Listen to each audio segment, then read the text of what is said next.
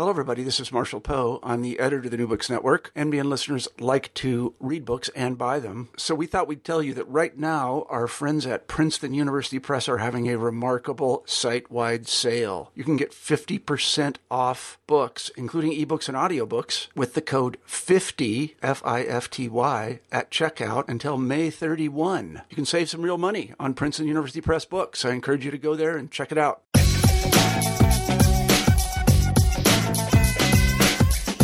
Welcome to New Books in Law. I'm your host, Kathy Hermes, and today I'll be interviewing Dr. Erica Coleman. Dr. Coleman is an assistant professor of Black American Studies at the University of Delaware and a lecturer for the Center for Africana Studies at Johns Hopkins University. She is also a member of the Organization of American Historians Alana Committee, which focuses on the status of African American, Latino American, Native American, Asian American histories and historians. Dr. Coleman received her doctorate in American Studies from the Union Institute and University in 2005. During the 2006-2007 academic year, she completed a postdoctoral fellowship in scholarly information resources and Africana Studies at Johns Hopkins.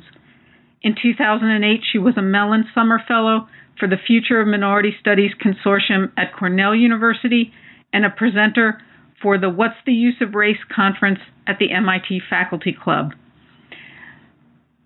Dr. Coleman has written her first book. The title is That the Blood Stay Pure, African Americans, Native Americans, and the Predicament of Race and Identity in Virginia, published by Indiana University Press in the fall of 2013. Dr. Coleman's book focuses on the history and legacy of Virginia's effort to maintain racial purity and its effect on Black Indian kinship relations from the colonial era to the present. Although this show is called New Books in Law, Dr. Coleman hasn't explicitly written the kind of legal treatise that we may be used to treating on this show.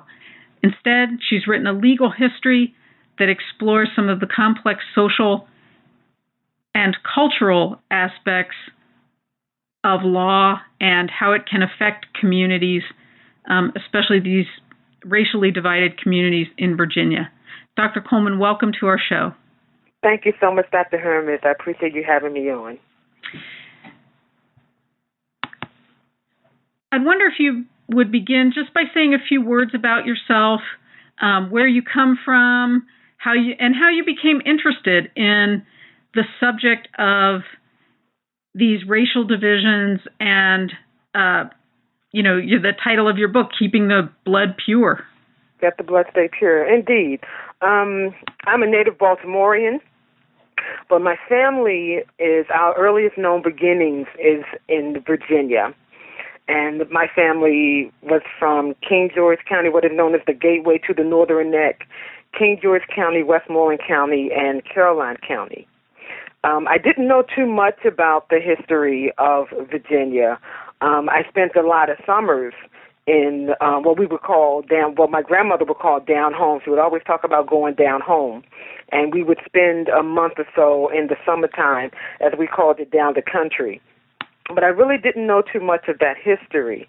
I grew up in a very close-knit African-American community in Baltimore City, and there were numerous people who claimed to have African-American and Native American ancestry. And, the saying would go, we got Indian in our family. My stepfather, I knew, was a person of African-American, Native American ancestry. His mother was Cherokee and Lumbee Indian, and his father was African-American. But as far as my own personal family making claims to Native American ancestry, growing up, I never heard that. At one point, I was sitting on my stepfather's lap, and, we were playing around.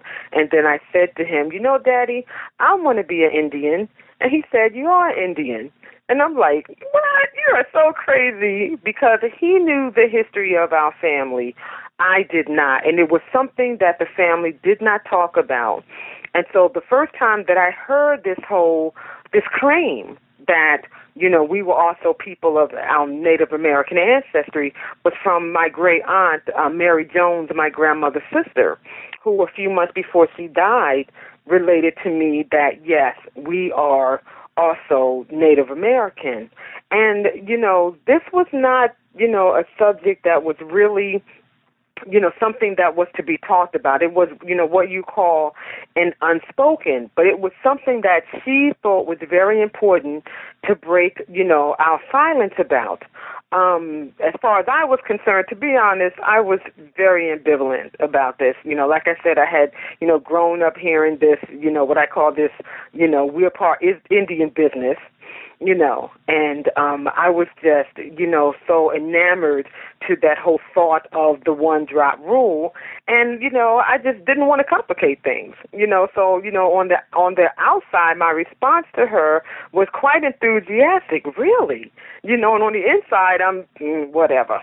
But it was, it was something that just kept gnawing at me. It just I just couldn't get away from it, and so I decided that I would, look more into it. As I'm sure my great aunt was hoping, she knew who to tell this to because she knew that I would go looking. Did you think that?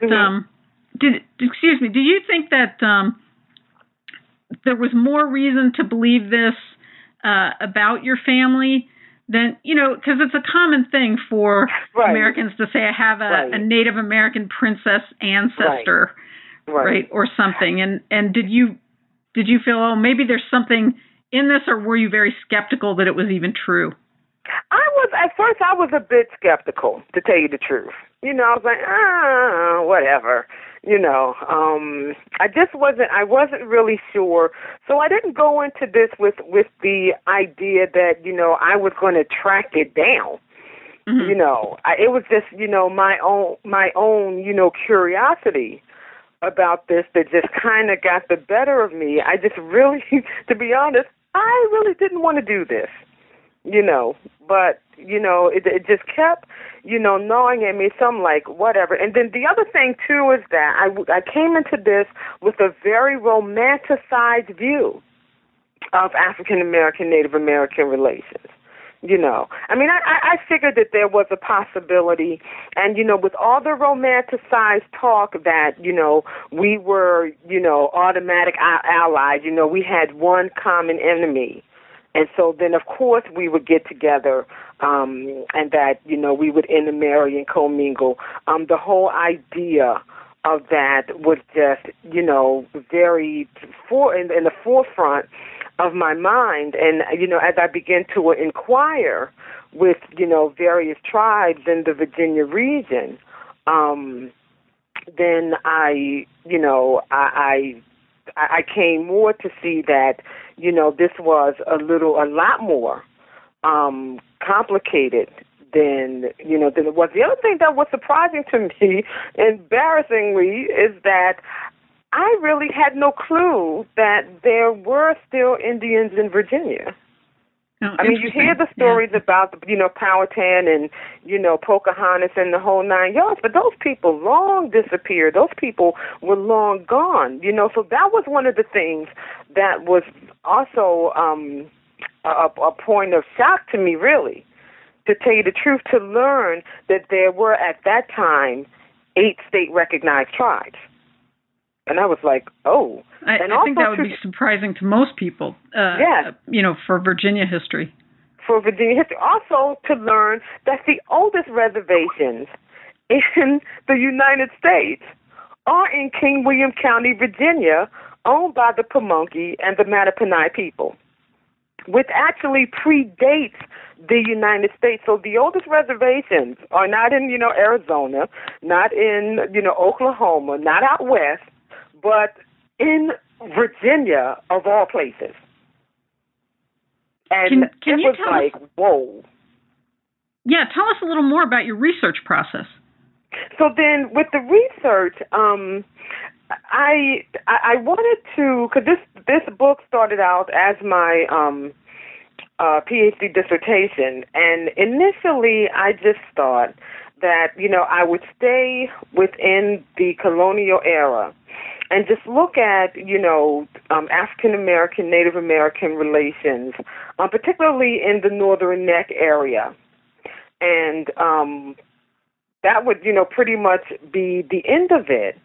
But then I have no clue at this time. I can't even recall what I was, searching for on the internet, but I came across an organization called the Wyandotte Association of Red Black History and Culture. And there was this advertisement for what they call a Coming Together Festival, which occurs in Charles City County, Virginia. Please don't let the word city is a misnomer. It's very royal. And to be honest, this county has barely taken a full step into the 19th century. Okay, it's wow. very still royal. And they want to keep it that way. Very little development. When they had their 200th, or actually the 400th anniversary for Jamestown, 8 of the 16 tourist attractions that they had were former slave plantations.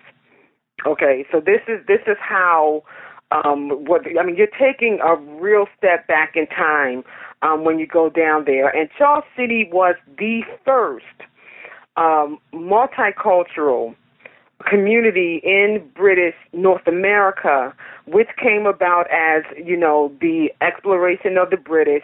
The native peoples were already there. And then in 1619, there was a boatload of quote-unquote Negroes that, was brought to the area. And so then, in this area in Charles City, which was actually occupied by the Wyandotte Indians, the Paspahegh, and the Chickahominy, this is where, these folks were brought, and this is being celebrated as the first landing of African people to British North America. We don't really have time to go into, some of the complications of the story, particularly as it pertains to the racial identity of those Negars, Negar, that John Rolfe identified, because that term was so broadly used. It really didn't mean African. It meant people with a certain range of color. Mm-hmm. Which was like actually, brown to dark brown, black but not quite black, mm-hmm. Okay? But it had to do with color, complexion. It really did not have to do with ethnicity. So I began to do this research, and I met the people there, Hugh and Anita Harrell, and they invited me over to their house after this event, and some other people came over, and then they just began to talk. First, it was like just small talk. Then the conversation moved to this issue of race, racial identity, and particularly the Racial Integrity Act of 1924. And tell us a little bit about that act. That act it served as, now Virginia had already had, anti-miscegenation laws. They had, the campaign to maintain racial purity, began almost as soon as the colony. Okay. But, and in fact, one of the earliest statutes that we know of, because some of the records were destroyed, but we have the early statute of 1630, in which Hugh Davis is being whipped for lying with a Negro, for defiling himself with a Negro. So we see very early on that, this whole idea of the separation of, white people and non-white people became a campaign which, Virginia, continued on through the 20th century. So by the time you get to the 20th century, you're at the height of the eugenics movement. There's been a lot of racial, mingling and commingling and, intermarriage, or, as I say, actually, interracial sex was the rule. Interracial marriage was the exception.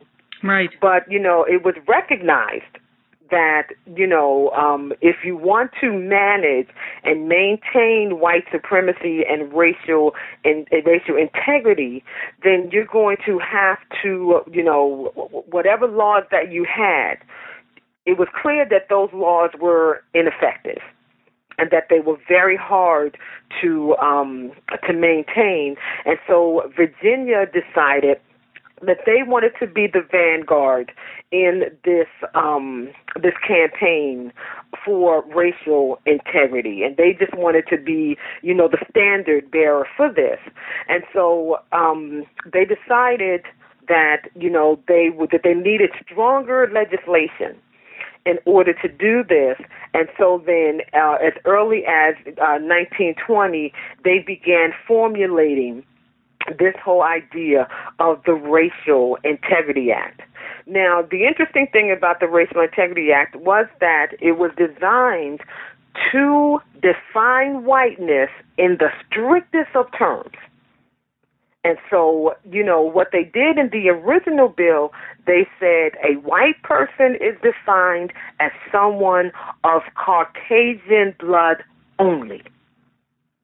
Well, that caused a bit of a dilemma because what was considered the first families, the prominent elite families of Virginia, prided themselves on being descendants of the colonist John Ross and the Indian princess Pocahontas. Indeed. So if you're going to define whiteness as only Caucasian, there's a problem now, because now you're going to have elite families who have, identified as white, sent over the line to, the category of colored. And this caused a panic within, Virginia's elite community. And so they lobbied, of course, to have the definition changed. And so they decided, okay, how about 1/64th? You can have, Caucasian blood and 1/64th the blood of the American Indian. And they thought about it for a second, and they said, lower. So then they decided 1/16th. So you can be Caucasian and, 1/16th the blood of the American Indian and still be white. So it didn't have to go quite back to Pocahontas, but just about. Right. As long as the white predominates, they were like, phew, okay. And what they called that was the Pocahontas exception. Wow. Yeah. It is literally called, yes, it was inserted as the Pocahontas exception. Now, that was fine. That worked fine for the elite whites. But the way that regular Virginians, and particularly those in the Native American community, interpreted that was that, okay, as long as I claim to be white and Indian, then I'm not subjected to the Racial Integrity Act. That means I can marry a white person if I want to. I can, ride in the front of the train. I can ride in the white only, And so then, they just believe that, okay, as long as I claim white Indian, then I'm fine. I mean, not even, looking at those, arbitrary percentages that they used to qualify this. And so you had two people, Asa Soros and Ray Wynn, who actually were able to win their indictments of anti-miscegenation, of violating that law, because they were able to convince the courts that although they had a relative or two who was identified as colored in the 19th century, on the 19th century census, that term colored did not mean African. That term meant Indian.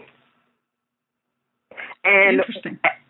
Yeah, and as a result of that, What it did was it caused the state of Virginia, and particularly a man by the name of Walter Plecker, who was the first state registrar in Virginia. And I mean, he was an ardent white supremacist, eugenicist, and he felt that it was his God-given duty to make sure that the Racial Integrity Act was correctly interpreted and correctly enforced.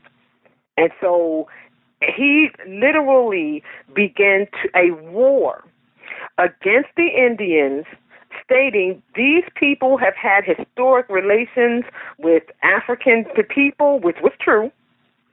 And so there are no more Indians in Virginia. There are only Negroes. And then, of course, you know, and so then at first when those cases were won, he and it was two of his friends, John Powell and Ernest Xavier Cox, first they were going to go to the Supreme Court to, you know, on an appeal, but then thought better of it because, you know, someone said to them, well, you know what? You do that, and this can be challenged on constitutional grounds, and the whole thing could be overturned, which is what happened in Loving v. Virginia in 1967. But we're talking 1924. So then it took them 6 years, so then they decided, well, let's go the way of redefining, you know, the term Indian and the term colored. And so there was a 6-year fight, and by the time we get to 1930, then the Virginia General Assembly amends the Racial Integrity Act, redefines Indian, saying, okay, the only Indians in Virginia are those who are residing on the reservations in King William County. That's it. And so anybody else claiming to be Indian, you're colored, or you're colored, which meant Negro, and which meant that you would be subjected to Jim Crow laws. Now, as long as you were residing on the reservation, you were Indian. But the implication was, if you in so much as move across the road from the reservation, or if you move off the reservation, then you're a Negro. You're no longer an Indian. So the residents of towns who had long identified as Indian or as mixed race would not be recognized. No, that was the law. That was the law. So I mean, this is the racial politics that went on, and what happened was, the Virginia Indians, feeling the threat of the loss of, their Indian identity, also feeling the threat that they would be subjected to Jim Crow laws, because, if you were identified as Indian, you could ride in the white-only section of the car. You could be serviced in the white-only section of the hospital. Okay, you could for a time go to white schools, but then you could also have, go to Indian schools.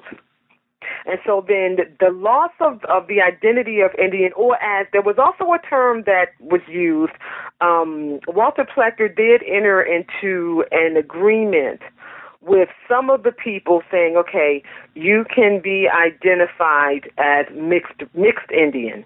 Mixed Indian meant that, no, you could not be, you would be subjected to Jim Crow laws, but you could go to the local Indian school, which went from the kindergarten up to the 8th grade. But then once Asa Soros and Ray Wynn won that case, he became very dogmatic, and I mean terroristic, to be quite frank, and that's not an overstatement. He really terrorized these folks, and he decided, no, there are no more Indians in Virginia. You all are just a bunch of colored people. You're Negroes and feathers. And so then he started this war to obliterate the Indian, changing records, threatening midwives, the whole 9 yards, threatening them with, if they listed someone as Indian, then, he would send a letter threatening them. He would put notations on the backs of birth certificates, and he always threatened with, you're going to get tossed into the penitentiary if you attempt this again.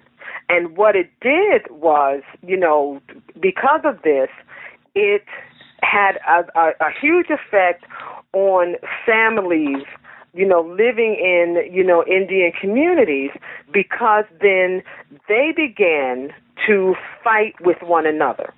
So then when you had family members who, looked African American, even though they were a part of the Indian community and, culturally were Indian, but it became a liability.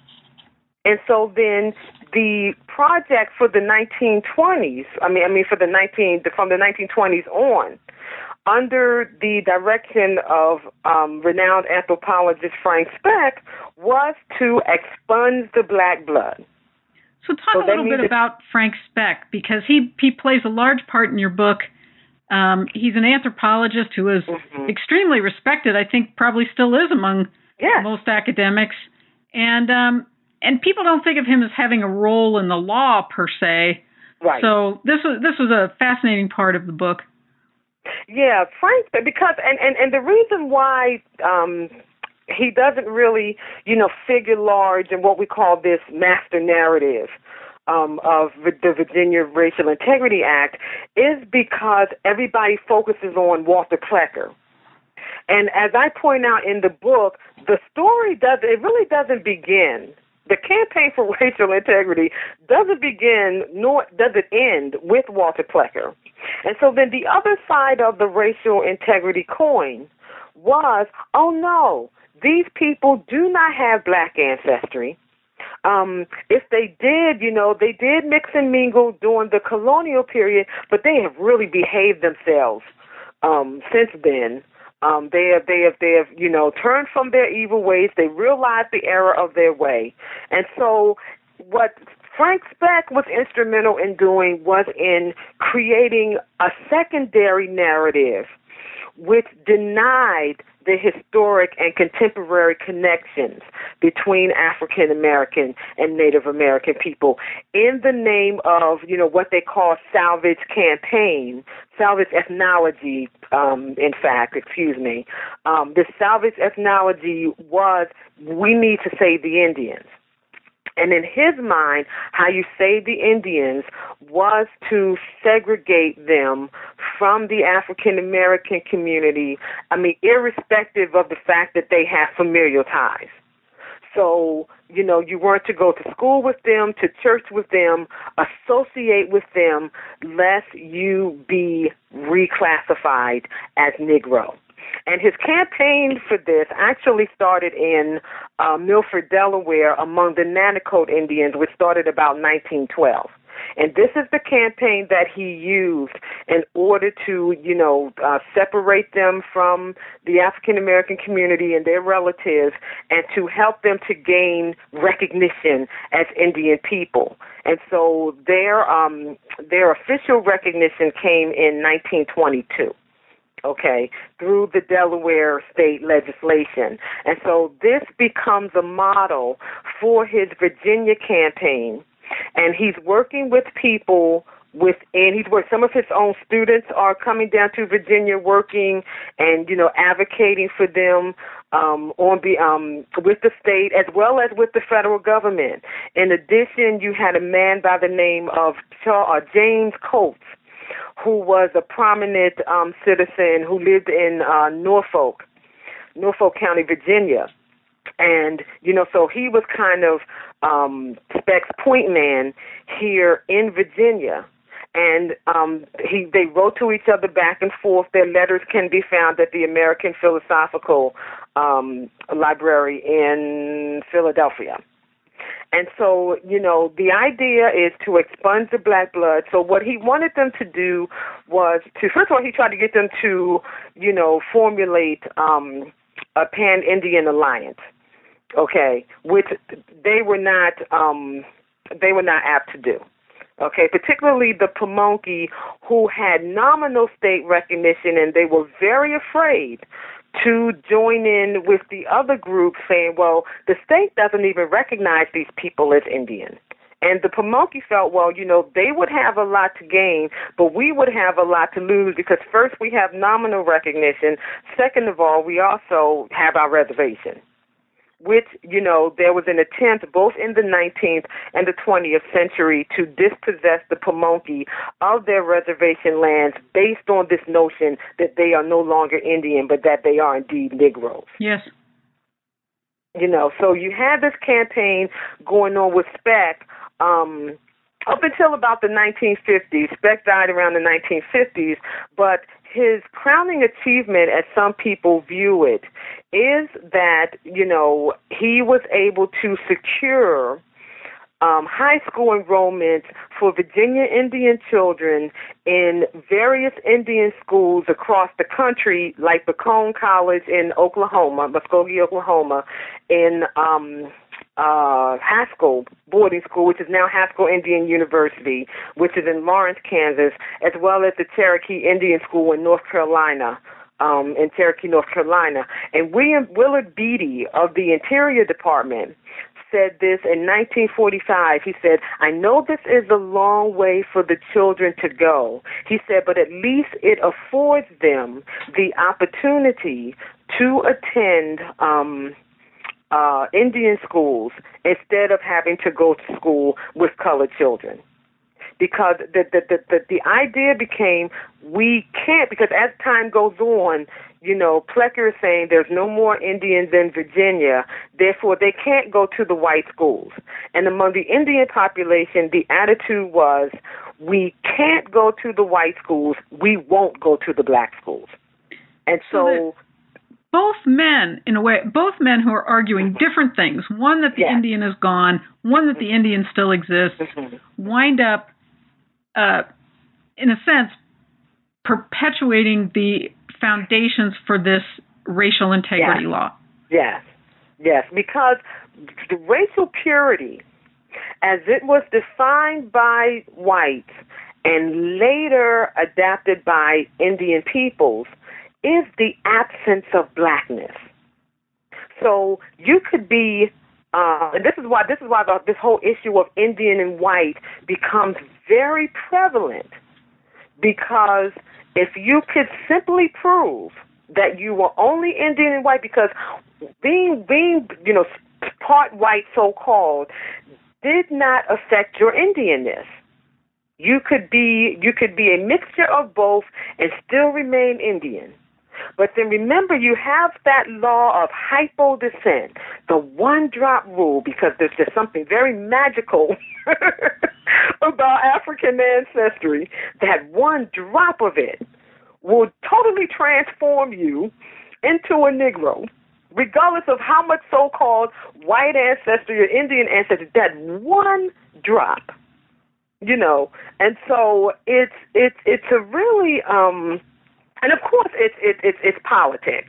This is not biology, but this is the whole idea that one drop. And then the other thing too is not just the one drop. It's this whole issue of racial contamination.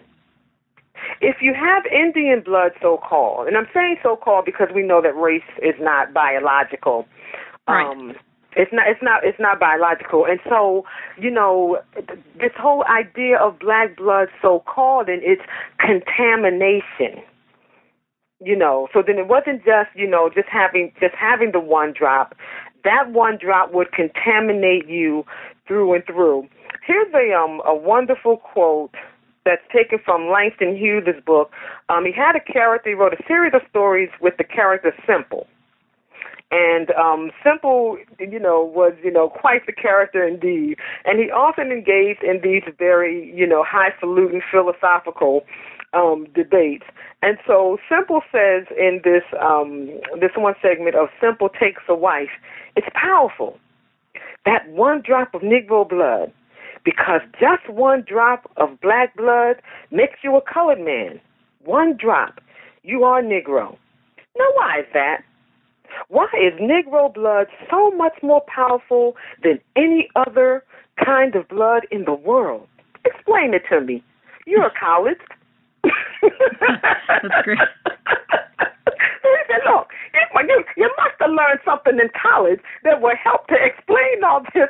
But there's no real explanation except for the reality that this is the pernicious campaign to maintain so-called racial purity, to guard the white gene pool at all cost, to the point that, you are separating families and communities. And this is the impact. So, the master narrative about the Racial Integrity Act up until my book came along was this whole idea of, Virginia came against, the Indians, as a result of the Racial Integrity Act and tried to obliterate the presence of Indian people. And then the cavalry, Frank Speck, and, as Brian Deloria says, anthropologists and other friends, here comes the cavalry, and they came in to save them, and now there are eight state-recognized tribes, and all is well. And that really would be a nice story if indeed all was well. But the Racial Integrity Act really, there was such a strong consequence. And that's one of the things that I thought about as I approached this work. What were the consequences of the Racial Integrity Act as it pertained to African American and Native American relations and kinship ties in the state of Virginia? Because racism is never inconsequential. It's never without its consequences. And, as I began to, investigate this issue, that's when I realized, that's when, the romanticism began to fade away. Yes, there were early alliances between, African American and Native American people. There were no laws that forbade them from intermarrying and intermingling. But and much of this went on from, their first encounters, which actually occurred almost 100 years before 1619. Because, the Spanish was in the Chesapeake area at least as early as 1520, and they had African peoples with them. Okay, so then you had this interaction going very early on, but you get to like the mid-19th century, and then with, these laws, particularly the land grabbing that went on, wherein, people, would say, well, actually, you're now free Negroes. You're no longer Indians. And this is what happened with the Gangaskin people on the Eastern Shore. And there were 3 attempts to dispossess them of their reservation, which they became successful in 1812. Okay. So, no, I'm sorry, it was 1814. In 1814, this is when, the Gangaskin. So then a lot of the Indian people saw the handwriting on the wall, such as the Pamunkey, the Mattaponi, and the number of the mainland Indian tribes. And so then they began to also enact anti-black miscegenation laws, as the Pamunkey did in 1887, saying, well, we're not going to, we won't condone black Indian intermarriage, black-white intermarriage is fine, okay? Or, there's people leaving churches like the Pamunkey did in 1866, or 1865 actually, with the Colossal Baptist Church, and they began the Pamunkey Indian Baptist Church in 1866. You had the Chickahominy, who did the same thing when they separated from Cedar Grove Baptist Church and Little Elam Baptist Church, both historically colored churches, and they formed the Sumerian Indian Baptist Church. And, as Mr. Richard Bowman from Charles City said to me, he said, we lost over half of our family that day. I just thought that was heart-wrenching in your book, the division between families who are going to the same church, and then some are excluded. Yeah. Some have to form their own. Right, and it was an effort, this whole, idea of Indian revitalization, to revitalize Indian identity, revitalize Indian culture, revitalize the tribe, and so then those who had, as the Racial Integrity Act articulated, any ascertainable. Now, the truth of the matter is that all of them had African ancestry. But, of course, the way that, the genes play out, the phenotypes, some looked, you couldn't tell them any different from a white person, as Jane Mooney and others attested to. Some of them looked, African American, and some of them looked stereotypically Indian, and then some of them looked like a whole mixture of a whole lot of other stuff. But those who you could look at and tell by, color of skin and hair texture. And, I mean, this isn't right. This seems pretty crazy. But, some of these tribes had what you call the comb test. The comb test was to, determine how much Indian you were. This is actually true. I know it sounds astonishing, but what they would do is they would take a comb and they would run it through your hair. And if the comb, went through just fine, you were Indian enough, you could join the Indian church, you could join the tribe. If the comb got stuck, that meant you had too much African in you. You could not join the church, and you could not join the tribe. I know, absolutely fantastic. I mean, it's in line with you're familiar with the paper brown bag test that started in Philadelphia. If you were the color of a brown paper bag or lighter, then you fit within, a certain community, and particularly this had to do with church membership. So then you could join that particular church. If not, then you had to go someplace else. This divided because you had the African Methodist Episcopal Church, and then you had what is now the CME. It's called now the Christian Methodist Episcopal Church, but it was before it was called the Colored Methodist Episcopal Church. And the Colored Methodist Episcopal Church was comprised of those folks, who, felt that they were trying to really, acculturate into white culture. So then, it was all this, very polite, very subdued behavior, patterned after, what they considered was, stereotypical middle-class white culture. So they're taking the racial. Right. Go ahead. They're taking the rule of the Racial Integrity Act, and then they're creating all kinds of rules that aren't really legally binding, that are even more restrictive. Yes, exactly. And so you had, in 1945, you had James Coates, because one of the things that Frank Speck tried to get his folks to do, get the tribes to do, not only was to, form this Pan-Indian alliance, but he wanted them to set up their tribes and their communities to reflect, to echo those in the West. So it was this whole idea of, tribal membership and base tribal roles. And so then they receive a letter, and this is something that Coates had sent to Frank Speck. And, he sends them the letter that he sent out to the tribes, telling them you need to put this together, and you need to make sure that the only people who are worthy of being identified as Indian, that those are the only people who appear on the roll, only those people who are in good tribal standing. And then he defines for them those who are in good tribal standing. And the only people who are in good tribal standing are those who are Indian or Indian and white. So irrespective of the familial ties, they got to go. And, some of the tribes complied, some of the tribes, wrestled with it and later, complied. There was a lot of disavowing of family members, going on during this time.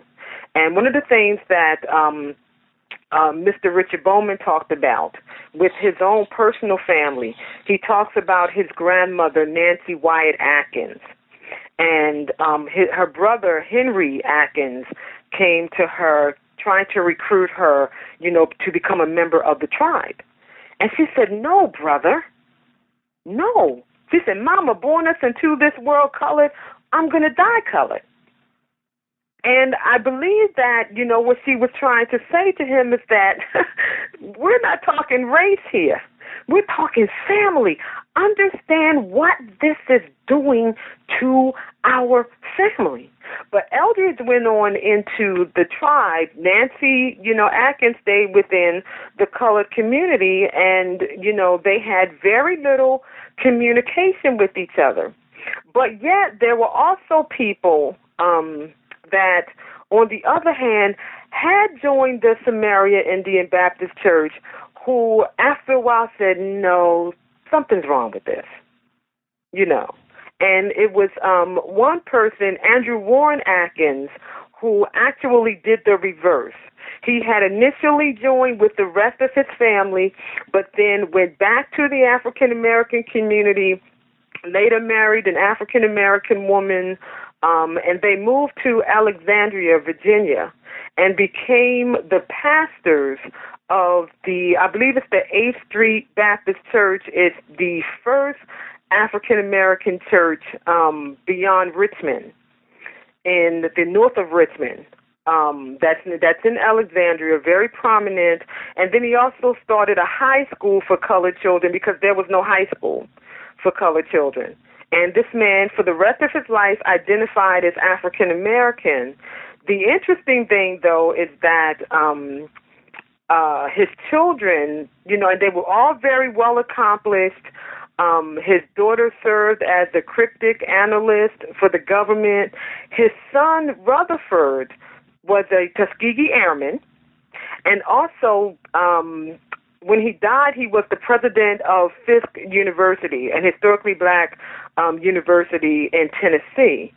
And what is interesting now is that it seems that the family, when you look at, their obituaries or the things that's being written about them now, there now seems to be a concerted effort to separate them once again from their African-American background and to only claim them as Indian, because in some people's mind, you have to be one or the other.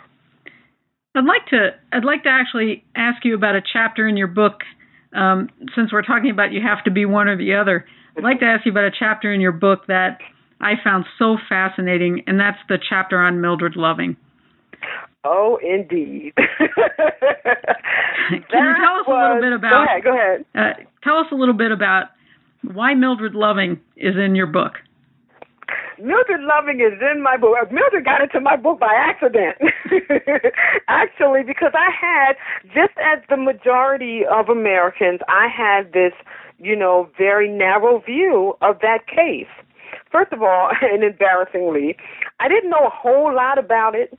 I knew about, I knew that it was the case that overturned anti-miscegenation laws.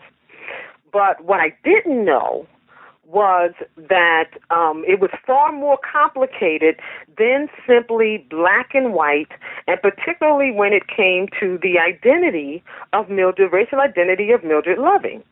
And initially, that was going to be a footnote in the dissertation, just to talk a little bit about anti-miscegenation, the overturning of anti-miscegenation laws, and then to talk about how within the African-American, Native American context in Virginia, this had really had no effect whatsoever.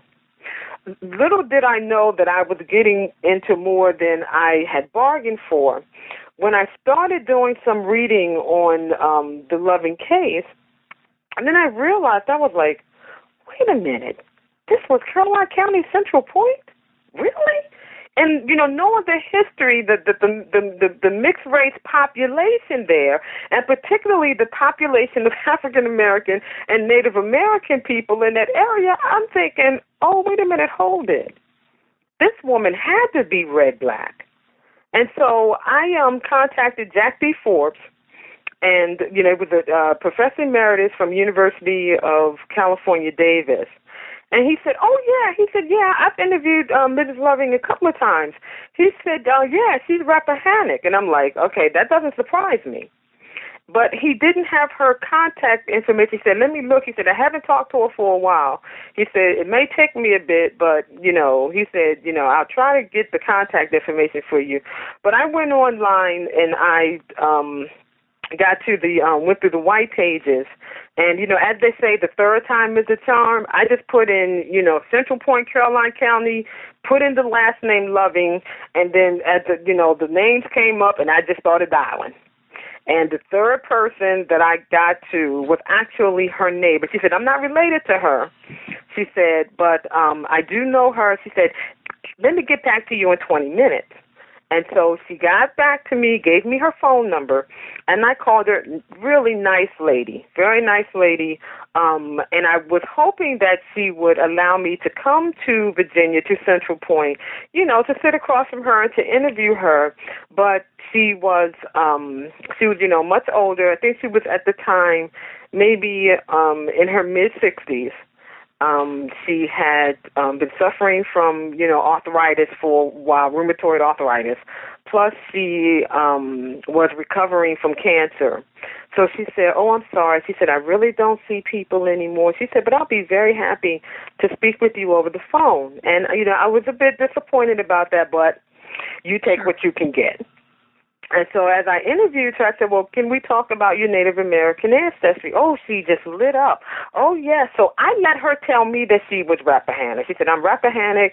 She went through all this stuff and everything about being Indian. And I said, okay. I said, can we now talk about your African American heritage? And she stiffened, and she says, I'm not black. And I said, what? I have no black ancestry. We have no black people in our family.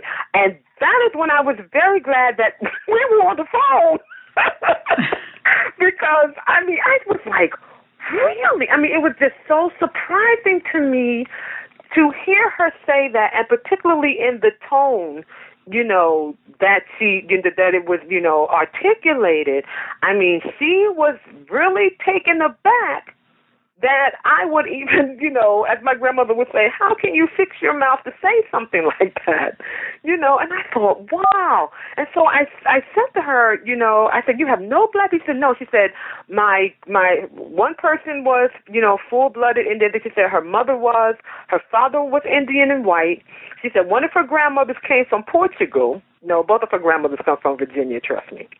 Okay. And she just totally denied. So I said to her, I said, when the people came to arrest you in 1958, I said, did you tell them you were Indian? She said, yes, it's on my marriage license.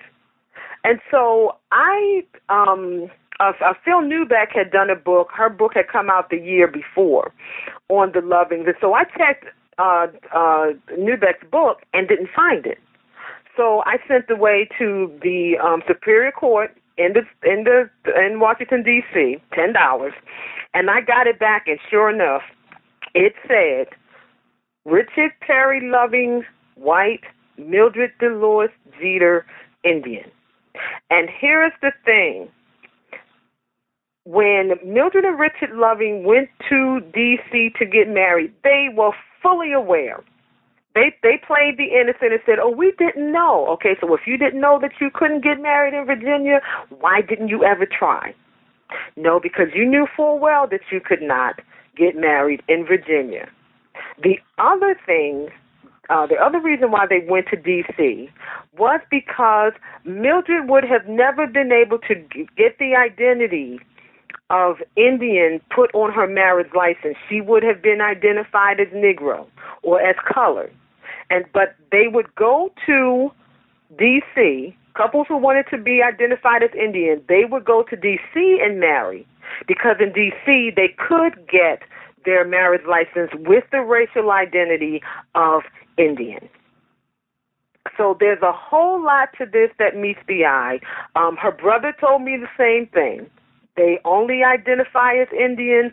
All of her children who married, that's Peggy and Donald and Sydney.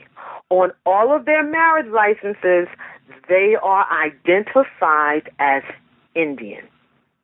And we're talking, this is, two got married and all of them got married in the 1980s.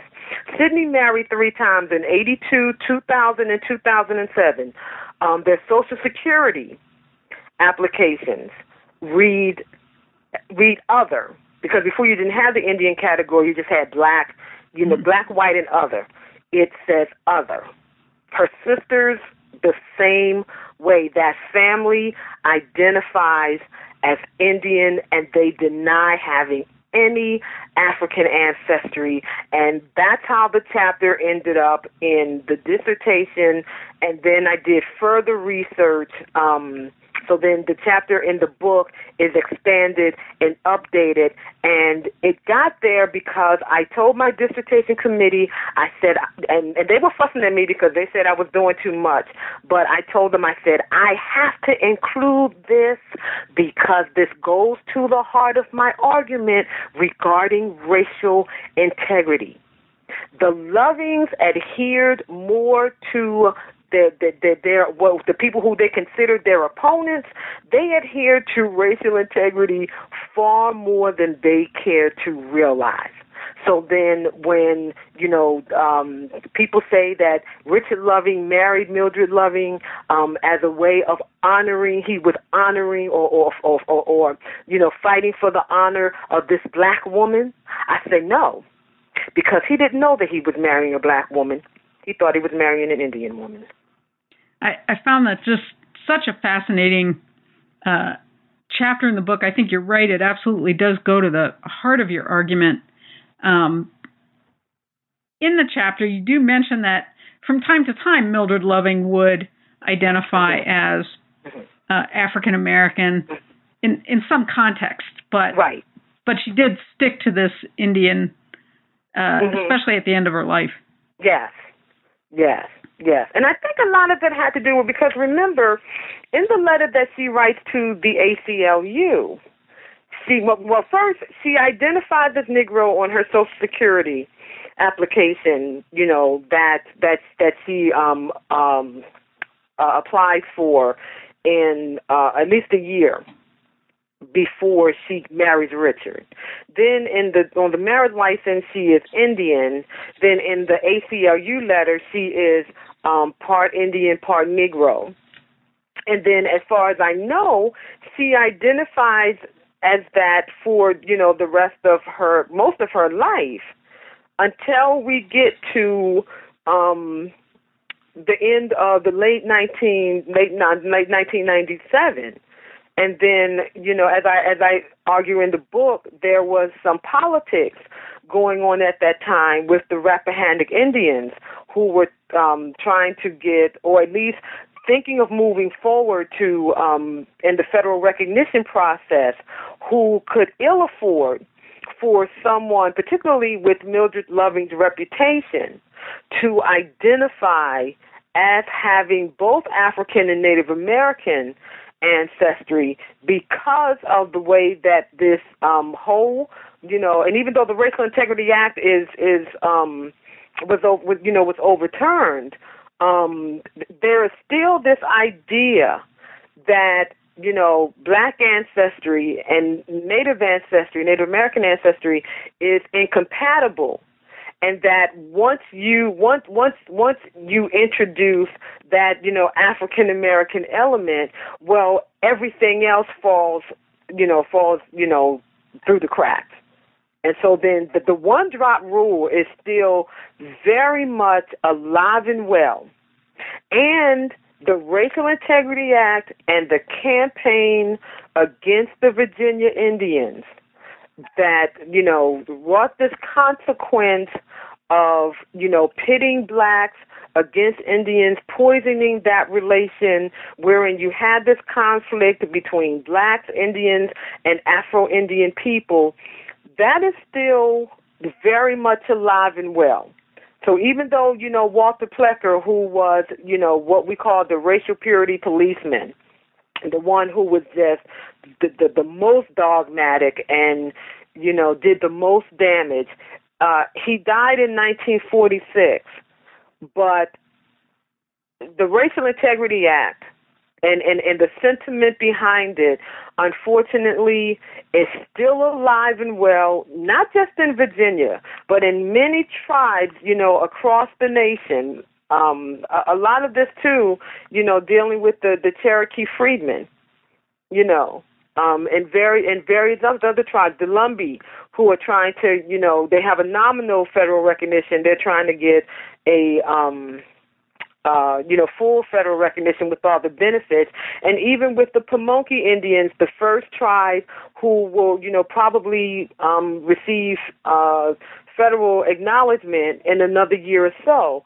When you read the preliminary report from the BIA, this tribe is commended for their discriminatory policy, as it was pertained to African American people, because by the mid 19th century is when, they began, this whole campaign of, anti-black miscegenation, separating from, churches, affiliating. Now, that doesn't mean that they did not still cohabitate and commingle with black people. Sure. They did, and those who did suffered a deep consequence, a terrible consequence because of that. They were put off the reservation.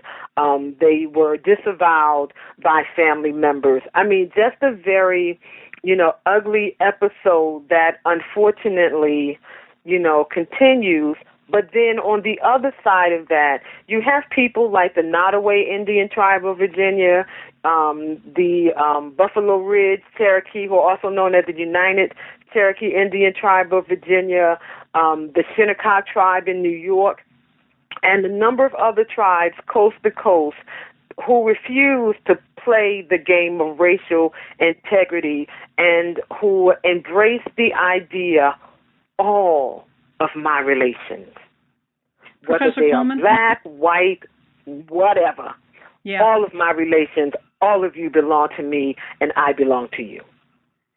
Professor Coleman, we're going to have to end now. I can't believe the time is up. I know. but it goes so fast.